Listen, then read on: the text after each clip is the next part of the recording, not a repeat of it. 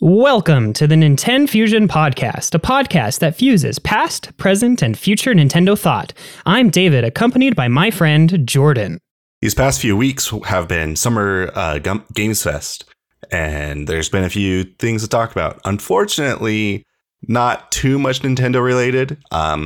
If you've been following the podcast, David and I were predicting that on the 14th, that would be when they hold their Direct, because that would be typically when they would do it during E3. And since we had Pokemon at the time that they typically do Pokemon, we expected the Direct to be at that time spot as well. And that turned out to not be the case. So yeah, unfortunately. We had hoped on a June 14th Direct, I believe, which was just a couple days ago of the time of recording this. And yeah, it just didn't happen, which was kind of a bummer. But we got some interesting stuff with the Games Fest, I guess, this year since E3 is gone. But as for like Nintendo Land, Nintendo news, just as like a little bit of a rundown, we are still expecting one this month. I mean, June is still a great time to announce new projects, show off things that are coming out soon, especially since the 29th is an investors meeting with Nintendo. Yeah. And I mean, I imagine they'd want to say, look, here are our actual trailers we showed all of our fans and the internet about new projects that are actually coming out. And they can be more transparent about that with their investors on what their plan actually is going into the rest of the year. Some people are saying that the Direct is scheduled, like the leakers or insiders are saying the Direct is scheduled for that same day, but I really don't see that happening. They probably want to have some kind of like metric or measurement on how the trailers and whatnot are performing before they actually go into the investors meetings. But unless Nintendo's expecting their stock prices to drop after the Direct, and so they want the investor meeting to happen after or before that happens. I mean, I could see that happening, especially since we have predicted that it is possible that Nintendo is slowing down on a lot of the games that they're releasing because they're preparing for Switch 2 next year. But I don't know. I can't see Nintendo dropping the momentum just yet. Yeah, it's kind of a weird position. It's not even guaranteed that we're going to get a Direct. Like we've had 2020 had no Direct either to it for June. They skipped it entirely when E3 was gone. And you could say, yeah, but they came back for 2021, but 2021 had E3. So it might not be that Nintendo actually has as much of an interest in putting a Direct in June as the fans think they do. And it's just that Nintendo just wanted to be part of E3 because they want to be part of E3. Right. So maybe we won't get anything. I think we still will. I could see the 29th. I think so. Everyone's like talking about these leakers and how maybe the leakers are just wrong, but these are pretty credible leakers. It's not like just random Twitter accounts online that have gotten a few things right or wrong. These are people who are actively reporting on the game industry, or even are part of the game industry in some capacity. So like we have real world names like tied to these people, so they have a bit more of a credibility to them. So there's at least something there for people to kind of latch onto. And they're pretty often correct. They do get things wrong, but like that's just the nature of leaking. Right. So I believe it was Alana Pierce, who used to work for IGN, and I think she's currently a writer at some video game company.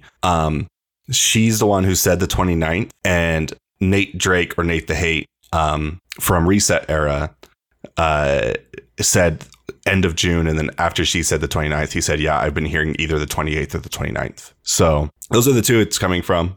I don't have much reason to doubt them, but just it's still like take with a grain of salt. I really do hope that they give us something. But I mean, their Twitter is still dropping some little tidbits of information, especially about like new upcoming titles. They're like constantly giving us updates on characters and whatnot for like Xenoblade Chronicles 3. I've seen some tidbits about Splatoon 3 and of course the Fire Emblem Warriors game, whatever it's actually called. I don't really care too much for that one. And I mean, speaking of Nintendo's Twitter, I literally just got a tweet that Nintendo is announcing Pokemon Snap, the N64 game, is coming to the N64 emulation service. So I guess they're continuing on that. Yeah. I will say it's possible Nintendo just wanted to distance themselves from everyone else releasing all their information around the same time. With there not being like a giant like press coverage event, there's not a whole lot of reason for everyone to be bunched together in 1 week. And I believe today we had Square Enix. So we're still having events. Today we had Square Enix, and there's a lot of rumors that there's going to be another PlayStation event pretty quick here. And if we're only hearing like rumors, I'm sure Nintendo has like a pretty good idea of when that might be, and they might be playing around that. Right. Like, I think Square Enix announced like some Final Fantasy VII story is coming to Switch. I didn't pay enough attention to that, but anyway. There's definitely stuff in the works. I mean, we have a few other rumors. Like one that recently happened that you shared like yesterday with me, Jordan, was like the next Fire Emblem is apparently done, and we got screenshots of the game, which is crazy. Yeah, the fact that there's screenshots is pretty big. I believe that one came from Emily Roger. So it sounds like there's a new Fire Emblem game coming. It's supposed to be kind of like an anniversary release sort of thing. So we'll see how that goes. That I believe we predicted that was going to show up, but I think we were saying a remake instead of a new game. Yeah, I think that's what we decided on. A new Echoes game, since we only have one Echoes game in that subseries. Maybe Shadows of Valencia just did not do very well, and so they just don't want to continue the Echoes line. Which is such a shame, because Shadows of Valencia was one of the best Fire Emblem games like ever made. It's so good. Great story, great characters, a lot of fun. It's just shame that it's trapped on the 3DS forever. Yeah. But beyond that, we'll be sure to talk about Nintendo stuff as it comes up. But kind of moving past Nintendo, I know we're a Nintendo podcast, okay? Like, you're going to have to kind of sit with us for a second while we talk about these things, because they are big for the gaming industry, especially when we get to the final piece of news. That if you've read the title for this podcast, I'm sure you've noticed what it is. But, we got like the Xbox game showcase. Is that what they called it? Yeah. So it was the Xbox and Bethesda showcase, because before this year, Bethesda has typically had their own event because they're huge. Right. So an enormous like coming together since Microsoft bought Bethesda, a year ago? And it's finalized now? Yeah. And now they're moving on to Activision. It was good. So you can tell Microsoft is paying attention to the criticism of their events, because people constantly talk about like, you show games too early, you are showing too many cinematics, we want gameplay, you don't show enough games, you don't show enough exclusives, and they're hitting all those marks right here. So like this event, they showed a ton of games, a bunch were exclusive. Every game shown at the event is releasing within the year. And which is insane. The majority of it was gameplay. Like there were some cinematic only games, which is unfortunate because two of the ones I was most interested in were just purely cinematic. Yeah. But then they also had a big like showcase of Starfield, and people are still complaining because there wasn't a big exciting reveal to go along with it. It was just kind of like an update on things that are coming out in the year. And when you're playing by the rule of we can only show things within a year's time, that's just going to be how it is, right? You're not going to have a ton of opportunities to show some big giant reveal unless if you actually have it in the works and it's coming out soon. Right, exactly. I mean, it would have been cool if there was but one more thing. This one is not releasing in 12 months and then gave us some new big project. It would have been nice if they broke the rule for one game for their finisher. And there are some rumors that would have gotten me very excited if they just announced that it's in development at the moment. Yeah, wasn't it like Fallout or the new Elder Scrolls or something? So they did actually reveal Fallout 5, but not at the showcase. So Todd Howard, being Todd Howard, he was being interviewed and they were talking about Starfield, and then like in this offhand comment, he wasn't even like provoked into it. He's like, yeah, once we're done with Starfield next year, then we're moving on to Elder Scrolls 6, which is at pre-production. We can't wait to get started development on that, and then when we're done with that, we'll do Fallout 5. And it's like, whoa. Wait a minute, that's two big things just that you slid in there. You're telling me you're actually working on the next Elder Scrolls, And you're working on Fallout, or like you plan to? Yeah, well, so we knew Elder Scrolls 6 was already in development because they already announced that one. They announced that one when they announced Starfield. So right, but oh man, so this means that Elder Scrolls 6 is in pre-production. We got like another 4 years before that game, and then probably another 4 years before they start development on Fallout 5. And if they're the ones planning to do Fallout 5, that means they're not giving it to like an Obsidian or another studio. There's been a lot of concern that Bethesda's just sitting too long on the Fallout IP, because Fallout 4 was the best-selling game for Bethesda, if I remember correctly.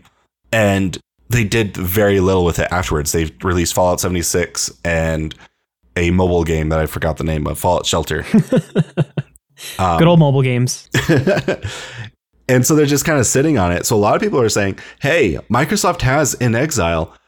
What if you, for Fallout 5, instead of doing like the traditional Bethesda RPGs, you go back to Fallout's roots and do like an isometric RPG and call that Fallout 5? Because you could make a game pretty... You could give the reins of the game to like another big RPG studio and just make it more reminiscent of Fallout 1 and 2. Yeah, they totally could do that. Why don't they? And In Exile is great. So like Microsoft has the development studios. Apparently Microsoft has a policy where they don't like to force games on their studios. They want their studios to come to them with ideas. Which is why they won't like push a Banjo on anyone or anything like that. They want a studio to come to them asking that to do Banjo themselves. Which in a lot of ways is good for the freedom of the developers, but it also means that if nobody wants to take any of these really great IPs and do something with them, then we don't get anything with those IPs. Yeah. So I would love a new Banjo in the future. There are some rumors that a studio did approach Microsoft and that it was greenlit. And so I was really hoping to maybe have that be the one more thing at this conference. But when they said like, oh, we're only showing things within the next 12 months, it's like, all right, they're not going to talk about that. And then the other one was Doom 3. We have a lot of Doom 3 or a new Quake. We have a lot of evidence to point that both of those are in production, but they're both out a ways, obviously outside of the scope of this year. Yeah. So lots of big things on the horizon. Yeah, and I also really want to see some gameplay for Perfect Dark, but that's way out there. Hopefully we'll get all of that stuff soon. There are like some... I mean, I know we are a Nintendo podcast, but I also want to point out that like these titles are still really important for the games industry, even if you aren't following along. And sometimes the success of these huge games really pushes the rest of the industry, including even some Nintendo developers, to take ideas and kind of follow the trends a little bit. I mean, I know Zelda Breath of the Wild really cracked open the open world formula for everybody, but sometimes Nintendo also kind of pulls ideas from other things.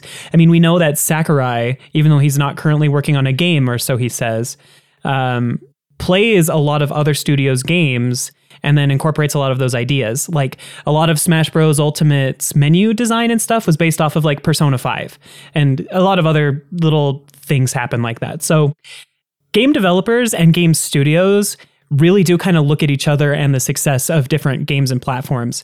I mean, kind of pivoting topics here a little bit, but still within the Xbox stuff.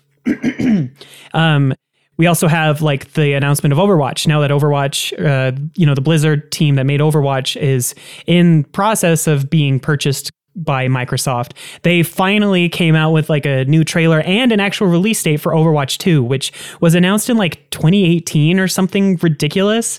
And then even though it was supposed to just be like an addition, like the next version of Overwatch. And I mean, it looks pretty cool.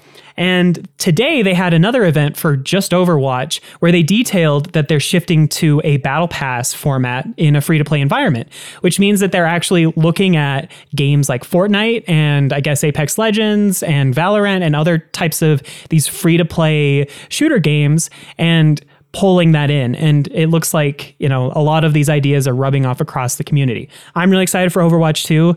I remember, Jordan, you said in our text chat, this doesn't look any different from Overwatch 1. I can't tell the difference. They look the exact same. I mean, I can because I have a lot of hours in Overwatch 1. But yeah, no, I totally agree. It does not look that different. And part of me thinks that that's on purpose. Well, I don't know. Anyway, they did update a lot of the engines in the game, so the visuals are actually new. The sound design is completely different. They've recorded tons of new voice lines for the characters. They've redesigned a lot of the base skins for the characters and whatnot. But like, yeah, Overwatch needed a revival, but I won't sit and talk about Overwatch on the podcast here. But anyway, like my whole point is like Xbox is like really leading the pack right now when it comes to game development, which is kind of crazy, I think. Well, they have so many studios now. Like they've been gobbling everyone up. The problem with Microsoft at the moment is they have a ton of development power, but we haven't really seen the fruits of their labor yet.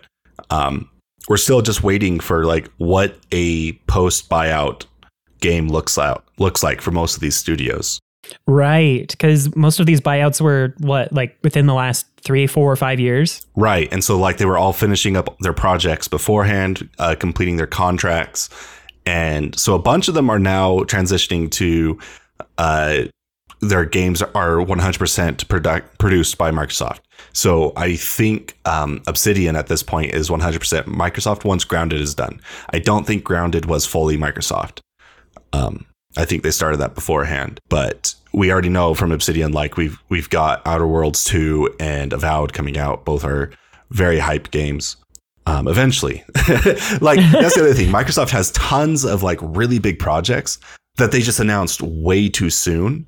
And so it made this event kind of odd to watch because a lot of the things people are really excited about just didn't show up to this event because Microsoft didn't have the policy of only announcing within a 12-month period for years up to this point, and it's then suddenly shifted. So we didn't hear about Avowed, we didn't hear about Outer Worlds 2 or Fable, or Perfect Dark, which are like the big four everyone's talking about. Yeah. But hey, there was one surprise for sure. Minecraft Legends, Jordan. The prequel game to Minecraft that doesn't really have a story. Game. So there's weird. A lore? Apparently. It takes place before like a player would drop into a world in Minecraft, which is weird. Huh. I played what was the other Minecraft game? Minecraft Dungeons? Well, there was Dungeons and there was like story mode. There were two. Oh. Yeah, I played Dungeons and it was fun but really shallow. Which I guess you could expect out of a Minecraft game. So I imagine when they're saying like this is going to be a strategy game, it'll probably be a watered down Tooth and Tail. That's what it looked like to me. But yeah, it's much more like, yeah, it's like a strategy where it looks like you control a lot of different characters. Well, you only control one character, right? Oh, right. You control one character commanding other characters. Right. Sort of like Tooth and Tail. It's not a full RTS. No, it's not a Fire Emblem or XCOM game. So, but anyway, I thought it looked really nice. The visuals look pleasing, and it is coming to Nintendo Switch.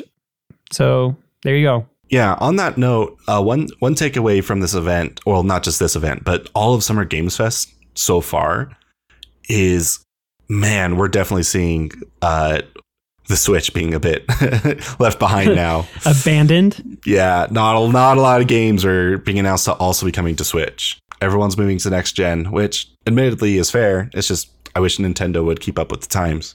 I know. I mean, kind of the problem that Nintendo ran into was not having powerful enough hardware to scale up. And the Switch is now 5 years old. So we've said this a lot. The Switch really does need a revision, which is why Switch 2 being sooner than later makes more sense, especially with the third parties just dropping it. So yeah, some other the big games revealed at Microsoft's event were Starfield and Redfall. I'm excited for Starfield, but like the online discourse seems to be pretty sour on it. It's a lot of people think that it looks like Fallout 4, but not as fun. That's the major thing I've been hearing, and that might just be because you can't please everyone. Yeah. It feels like a very muted Fallout 4, and like I can see where people are coming from with that. Like it's Fallout 4. It looks like it runs and plays like Fallout 4, plus with the ability to make ships, and it doesn't have like the tongue in cheek that Fallout has. Yeah, I saw some people also complaining that Starfield's world looks too big. Like the number of planets and the size of the planets you can explore. Well, oh man. So like he says, so Todd Howard said 1,000 planets, and like in the sentence afterwards, I don't remember the exact sentence, but he was basically saying like, and there's this planet and then the frozen barren planet of this. And it's like, wow, I guarantee there's nothing of interest at that planet. I mean, probably. So I imagine, so they said that they use procedurally generated worlds, but it won't be like procedurally generated as you're playing. They are statically designed. It's just that they procedurally generated them in development and then tweaked them afterwards is what I got out of it. That's what I understood as well. They also said you won't be able to seamlessly travel through space from one planet to the other planet. And some people were upset, but I was like, man, I don't need Wind Waker in space. So I think that was a good design choice from Bethesda. Very good choice, honestly. It makes it feel more like Mass Effect, like, you know, expanding upon the way Mass Effect was able to just transport you between locations, even though Mass Effect wasn't nearly as open. Yeah, and it sounds like they're responding to a lot of the critiques of the story for Fallout 4 and kind of moving back towards a more traditional Bethesda story structure. So that makes sense. I don't think we have enough information to make too much of a judgment call, but I am excited to play it. And if it's bad, whatever, it's on Game Pass. It cost me like $10. Yeah. And that's one of the crazy things is how many of these games are coming to Game Pass like all of them day one. Yeah. Like every single one. Yeah. Microsoft is leaning hard into the subscription model because it will make more money over time. So it's crazy to me. I wish that Nintendo would do that more. You know, like they have the premium online service. They should just start releasing some of their older games. Like, I mean, if they put Odyssey or Breath of the Wild on there, I imagine more people would buy the online stuff to play those games. But they want the full sales because Nintendo never puts anything on sale. I'm sure we'll get a subscription service from Nintendo next generation. They seem to be typically a generation or two behind everyone. And since we just got PlayStations last week. Right. I was just about to bring that up. I imagine Nintendo's going to be pretty, not pretty quick, but within the next 5 years. Yeah. I mean, they did talk about like how they want to provide additional content and whatnot for actual subscribers and stuff in one of their investor meetings just a few months ago. So I could see that being planned, though knowing Nintendo, there'll probably be some sort of caveat to it. So we'll have to see. Yeah. I think Nintendo's paying attention to the model, and I think it would work really well with Nintendo, especially since they have all that legacy content. The one thing Nintendo needs to learn, though, is don't do trickle down release schedules. Just throw up your entire virtual console library up immediately. I would have been way more excited for the N64 library if there were more games at launch. Yeah. Like, and we just got the announcement like 10 minutes ago that Snap is coming. Like, why wasn't that on sooner? If they want to like have a slow trickle of games they don't own the publishing rights for, that's fine. I understand that. But all the games that they own publishing rights for and aren't doing like active development for, such as like multiplayer options for online, just throw it out. Like just have it available. Especially since a lot of the emulation problems that we know happen with the N64 have been solved by the community and have been archived by the community. Like every single issue that I've seen people talk about with like Ocarina of Time's emulation on the N64, they're like, if you look at the Project N64 forums from like 10 years ago, they figured out how to solve that in their emulator and they did this. Like, and I don't know. Anyway, I don't know where I was going with that thought other than Nintendo has the resources to even just look at some of the solutions that their fans have made because they own the rights to the games anyway. Yeah. Whatever. Anyway, moving on, I guess, from the Xbox stuff, we are super excited for a lot of these titles. Like, don't get us wrong, but there's one that we are much more excited about, right? There's one more I want to like quickly mention. Okay, one more. It wasn't in the Xbox showcase. It was in the Jeff Keighley showcase. The Jeff Keighley show. Yeah, so they announced Stormgate, which I'm super hyped about. Like this is one of the biggest reveals so far this year, in my opinion. And I have heard like very little discourse about it online. Like not a lot of people are talking about it, and it's like blowing my mind because. So remember when Activision started like crumbling apart and became like absolutely horrible? Yeah. a lot of employees left Activision during that time and started a new studio, specifically to make Blizzard-style RTSs. Stormgate is that game. It's StarCraft 3, basically. I'm going to have to keep my eye on that one. It's being made by like a huge amount of like ex-developers from the StarCraft and Warcraft teams to basically be StarCraft 3. We didn't see any gameplay at Jeff Keighley's awards. I don't think the Jeff Keighley show like really explained very well why this is a big deal. But at the PC Game Showcase, they did show a bit of gameplay, and like you can tell, like one of the demons has like the exact movement patterns as a Zergling. Like it's just straight up a Zergling. That's awesome. So it's StarCraft 3. We're getting the open beta next year, and this one I'm very excited for because RTSs for a while went very dormant. They sort of like how like Metroidvania's disappeared for like a decade. And now it's coming back because like Microsoft also announced a new RTS as well called Ara. They didn't show any gameplay, which was frustrating. But Microsoft also released Age of Empires 4 last year. So we're starting to get more RTSs again. So it's good. Yeah, RTSs are really fun, especially if you like strategy stuff. So that's really cool. I'm going to have to keep my eye on that one for sure. Sounds really interesting.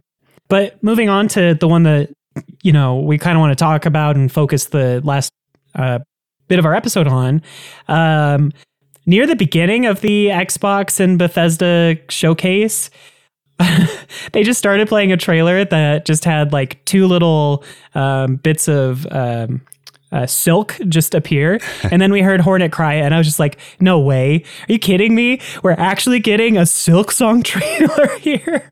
It was so cool. Their silence has finally been broken. Yeah, like I do want to point out the history here. So one of the big events where we got a lot of news was 2019 E3.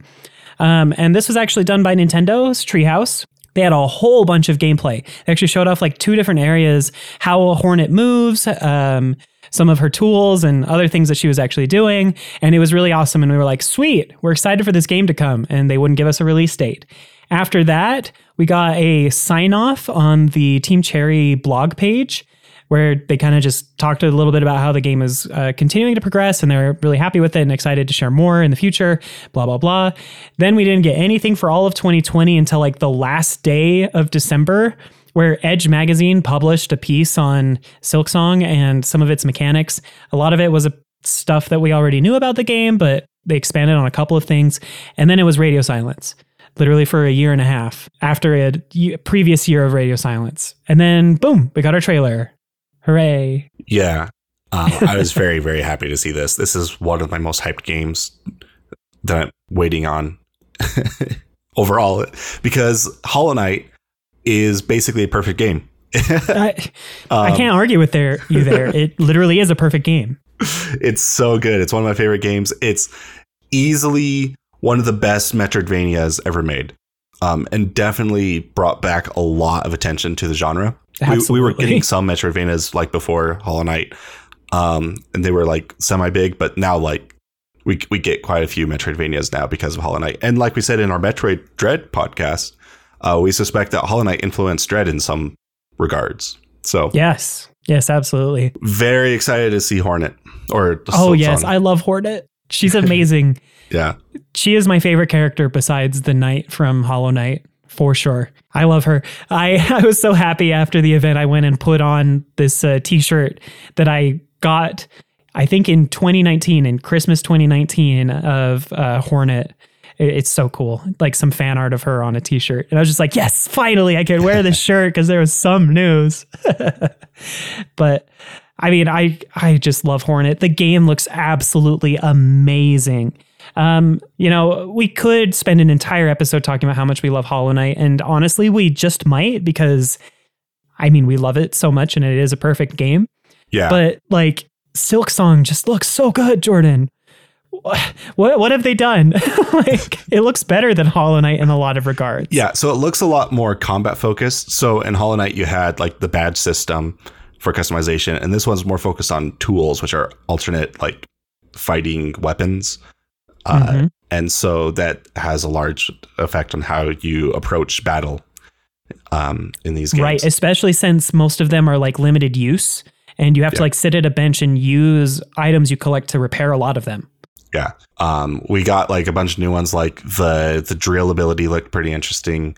That looks so cool. Yeah, the one where you throw up a bunch of like spike mines that enemies fly into look pretty sweet. Right.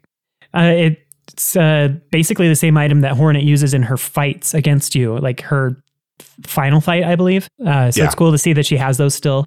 Yeah, so they are paying attention to like the lore of Hollow Knight for like design of this game. So yeah, and they're expanding upon things. I mean, if you want to go into a little bit of lore, they had white flowers everywhere, which are hugely important to the lore of Hollow Knight itself. They seem to have an ability to fight back the void, so there might be something where we're going to get some sort of connection in the future between Hornet taking some white flowers back to Hollow Nest or something, if she ever goes back, since we aren't sure which of the endings were actually canonical. I mean, we have an idea, but the super final secret ending, I won't spoil it, is really weird. And it's hard to place how that will affect the timeline. But anyway, if you want like a really deep dive into the minute-long trailer, you could check out Mossbag on YouTube. I don't know if you've ever heard of him, Jordan. Yeah, Mossbag's great. There was a meme going around that the reason why we weren't getting any Hollow Knight news is because Team Cherry's afraid Mossbag would reveal all of the game's secrets from one trailer. And because of that, people were, I think it was the Hollow Knight Reddit, then went on saying, well, we must sacrifice Mossbag then. And like, all, like their memes are about like throwing Mossbag into a volcano and stuff. Mossbag's content is insane. Like he's a funny content creator to begin with, but like his knowledge of the Hollow Knight lore and timeline is nuts. Like if you like Hollow Knight and you want to understand a little bit more about some of the like deeper things that you can glean from it, definitely check out his channel. He especially talks about like why the white flowers are so important and other things as well. But anyway, not a lot of like characters were introduced in this trailer. It was definitely much more focused on action, which was awesome. I love seeing the gameplay for it. Yeah. I am excited to see more about the story. We know that Hornet basically gets captured at the beginning of the game and then has to do something in this new world or area. Really cool stuff. One thing I did want to talk about that apparently was a challenge for Team Cherry was Hornet's size. Her model size is like twice as tall as the Knight. So they had a much harder time designing the world around the larger character that is Hornet. So there's a lot more verticality in the game than there was in the original Hollow Knight. And that's why we actually see a lot of those gusts that carry her up in the trailer. To be able to make the world, seamless and interconnected rather than using elevators and whatnot like Metroid and Hollow Knight did. It seems like Hornet's going to have a lot more action of running around these areas and just like soaring up these air columns or falling down these massive chambers. I mean, it just looks so cool. It is surprising just like how much the dimensions of the character model changes the entire world of the game. Exactly. It is crazy. Like, I'm sure it even had changed how they had to approach boss fights. Yeah. Like being able to make it so that she can sneak under, short jumps or whatever. The Knight in Hollow Knight, he can just do a little dash or even just walk under them because he's so tiny. But Hornet's much bigger. A lot more mechanically impressive than Hollow Knight did. Oh, yeah. Hollow Knight looks pretty simple in terms of combat versus this game. For real. It honestly like reminds me of like the combat differences between Shovel Knight and like the Spectre Knight expansion. Oh yeah. Like Spectre Knight also focused a lot more on combat than it did the platforming. There was a lot of still really cool platforming, but there were way more options for fighting than Shovel Knight had. So it's cool to see that transferring as well. I do think it's interesting that they didn't really give a lot of opportunity to extract a lot of lore out of this. I think they stuck to just the first two beginning areas because basically the entire trailer was locked to just two regions. And I believe both of them, they've been revealed before. We got the two regions before. Yeah, the ant region, which is like where the fire ants live. And then the plague region where the flies live. Which is neat because I don't think we had flies are houseflies and ants in the first Hollow Knight. Yeah, so, we had some flies, but they were mostly like the gigantic gross flies. Right. They were very different. Yeah. So it's fun. I like seeing what creative ways they play around with bugs and how they would interact in this kind of sentient world, what kind of cultures they would have and all that stuff. I'm very excited for the ant kingdom, though. Yeah, it'll be very cool. I mean, one thing that I am also curious about is like, what is making all of these bugs attack you this time? They seem to be troubled because they've mentioned a couple of times that the new region is like troubled in some way, but it's definitely not the what did they call it in Hollow Knight? The like. So I don't remember where I heard this theory. It might have been Mossbag, but some of the bosses you can see trails of silk kind of puppeting them. And so the idea is that all these monsters are being controlled by silk, like a puppet. And so that's also reason for the verticality, because at the top of the world is the puppet master of everything going on. That's super cool. I hope that's the case. And it also ties into the whole Silksong thing. Like, yes, Hornet is a spider and she uses silk in all of her. Well she was raised by spiders. Yes. I mean, if you want to get technical, she was raised by the weavers. Yeah. But she's also like kind of half spider in some ways. I don't know. Well, I think she's a what are they called? They're the vessels. The vessels? Like the knight. She's the vessel, but like they kind of put a soul into her. Right, but the soul was also kind of based on Hera. Right. So I guess so she has the soul of a spider. Yeah, it's weird. She's such an interesting character. That's why I love her. Plus her music is so good. Yeah. Oh yeah, the music in that trailer is phenomenal. Oh, I'm so excited to listen to it all. Yeah, I'm so excited for the Silksong soundtrack. Yeah, I'm going to buy it as soon as it's available. Though I probably should beat the game first, because a lot of soundtracks typically have spoilers for end areas and final boss fights. Though I imagine that the composer will probably hold off on releasing the soundtrack until a couple weeks after the game's release. Some composers do that. Now, there was a bunch of confusion when it was announced that maybe, it's on the Xbox showcase and there was no mention of the Switch in the showcase. So it must be an Xbox exclusive. No, it's still coming to Switch. We don't have a reveal for PlayStation, but we do know it's coming to Switch, Xbox, and PC at the very least. Right. So this was also the Xbox announcement. Yeah, the Xbox reveal. So now we know it's coming for Xbox and PC. Right. And Hollow Knight originally was PC first, PC and Mac, and then it was for Switch for a long time, and then it came out to Xbox and PlayStation. Right. So that's kind of why we typically associate Hollow Knight with the Switch, because it was on the Switch as a console first. Even though it is technically a PC game first, I guess, but whatever. PC gets a lot of things first anyway. Yeah. Well, it was originally planned to be a Wii U game. True. That was in its Kickstarter, and I'm sorry to tell everyone, but you're not ever going to get your Wii U copy redeemed. Okay, but I will say that the Wii U had a great indie Metroidvania game on it with Axiom Verge. Yeah. But now Axiom Verge is on every other console, so it's not like it's a Wii U exclusive. Plus, Axiom Verge apparently did well enough that they got a significant amount of funding from, like, I think PlayStation and Sony, and they released a sequel just I guess a few months ago within the last year. It come out? Yeah. And they have announced the creator says that he has room or ideas for like 4 or 5 more games. Oh, man. So I still need to finish the last one. You didn't finish the first game? Yeah, I didn't finish the first game yet. It's fun. It's a very interesting world for sure. But anyway, we're not here to talk about Axiom Verge, even though it is a Metroidvania. As for Silksong, I'm really excited that they're adding what seems to be more environmental hazards to the game than Hollow Knight had. Hollow Knight had a lot of platforming and a lot of things around hazards themselves, but they specifically showed a moment where you have a timed escape sequence, which I don't think we had in Hollow Knight, right? Nope. She's literally being chased up a vertical room by lava. Yeah, and I don't think straight Hollow Knight out had of a Metroid game. Exactly. Maybe they took some inspiration from Dread, I guess. Probably not, because Team Cherry's been working on this game for so long. I'm sure they are. I'm sure both, like, because like those are the two biggest Metroidvania series at the moment, Metroid and Hollow Knight. Right. So I'm sure they're both feeding off of each other on ideas. I'm sure they're both fans of each other's games. There's not like a toxic rivalry between them.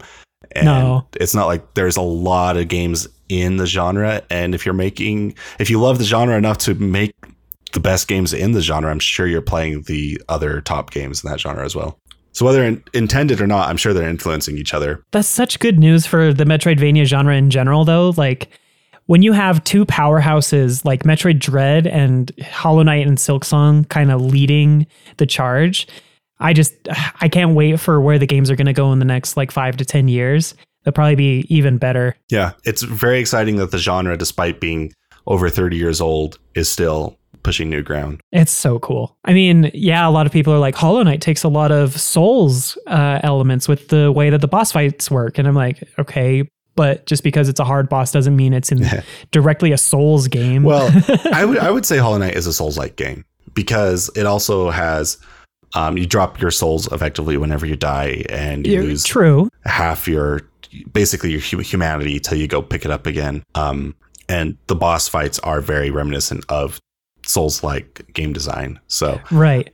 But what I'm getting at with that is too many people are saying that too many games are Souls-likes just because they have hard bosses. I don't think it's a problem. Also, I want to point out the first Dark Souls game is also a Metroidvania. So yeah, that's very true. But FromSoft has abandoned their Metroidvania-ness. Such a shame. But that's okay. Elden Ring is still amazing. Yeah, Elden Ring's phenomenal. I don't know. I don't really have too much else to say about Silksong right now, mostly because we only really have the information from the trailers and the little reveals. I mean, I am really excited for this new world. I fell in love hardcore with the world of Hollow Nest. Or did I say that right? I literally just short-circuited. But I fell in love with the world of Hollow Knight and Hollow Nest and loved every minute of playing through Hollow Knight. I've played through it several times. I've gotten really far in the Pantheon of the Gods challenges. And then I kind of was like, I can't keep trying this. This is driving me insane. And so I have stepped away from it since. It's hard. It's so hard. It's so fun, but it is so hard. And I love seeing people just absolutely bust the game open. I really want to try one of the Hollow Knight randomizers one day. I think that would be so fun to play. Oh, yeah. But yeah, I mean, Hollow Knight is just such a huge game. It's a huge part of me. I love Metroidvanias, and Jordan does too, of course. Metroid Dread is a game that we talk about pretty much every single episode now. We have continued that tradition. How long do we stop being a Nintendo podcast and just talk about Metroid every week? I mean, I don't know if we can talk about Metroid content every single week. That's not good for growing an audience, I don't think. We'll just throw in some Pokemon episodes every now and then to get an audience. Right, because our Pokemon episodes do pretty well. A lot of people like listening to those. But anyway, I am just so beyond excited for Silksong. I think it's going to be absolutely incredible. They've been working on it so long, and Team Cherry does not cut corners. I mean, they could have released this game in 2019 and we all would have loved it and been happy with it. But they gave themselves 3, maybe 4 extra years since we still don't have a release date. And it's coming within the next 12 months, I guess, if we're to believe the Microsoft event. So here's the thing, right? So I believe it was with the development of the first Hollow Knight. They said that they just kept... The way they like designing their worlds is they don't plan too much in advance. They want things to grow organically. Whereas they're like developing, they'd be like, oh, this would be like really cool if this like was here, or this looks like it would be here. And everything just sort of like sprouts out and the world kind of like grows on its own. Which in the development world we call feature creep, which is technically not the best approach for most design, but from an artistic standpoint, it works great. The problem is they said the only reason why they released Hollow Knight when they did was because they ran out of money, and eating food is nice. So with how successful Hollow Knight was, it was definitely going to take a very long time before they ran out of money. And now if Microsoft gave them more money, we're never seeing this game. Please don't tell me that. Don't say that. No, but it's so true. We love Team Cherry. We're We love the games that they make. But yeah, they do have a problem with not stopping. All right. So that's Silksong. We're very excited for what's to come. It was just a huge joy to get any news at all. And hopefully it comes out in the next year. Hopefully. I'm sure we'll talk about Hollow Knight some more up to its release. Right now, we'll do another like playthrough of Hollow Knight and do a full dedicated Hollow Knight episode before the game comes out. I think it deserves an episode of our podcast, considering how much we love it. So I mean, I'm planning on playing through it, and then we should definitely talk about it. So look forward to that for sure. Anyway, I'm just so excited for Hollow Knight, Silksong, Jordan. I'm just so excited, and I just cannot wait for it to come out. Do you have any other words that you'd like to say about Silksong before we wrap things up? I think I'm good. All right. Well, thank you so much for listening to this episode of our podcast. We really do appreciate you listening.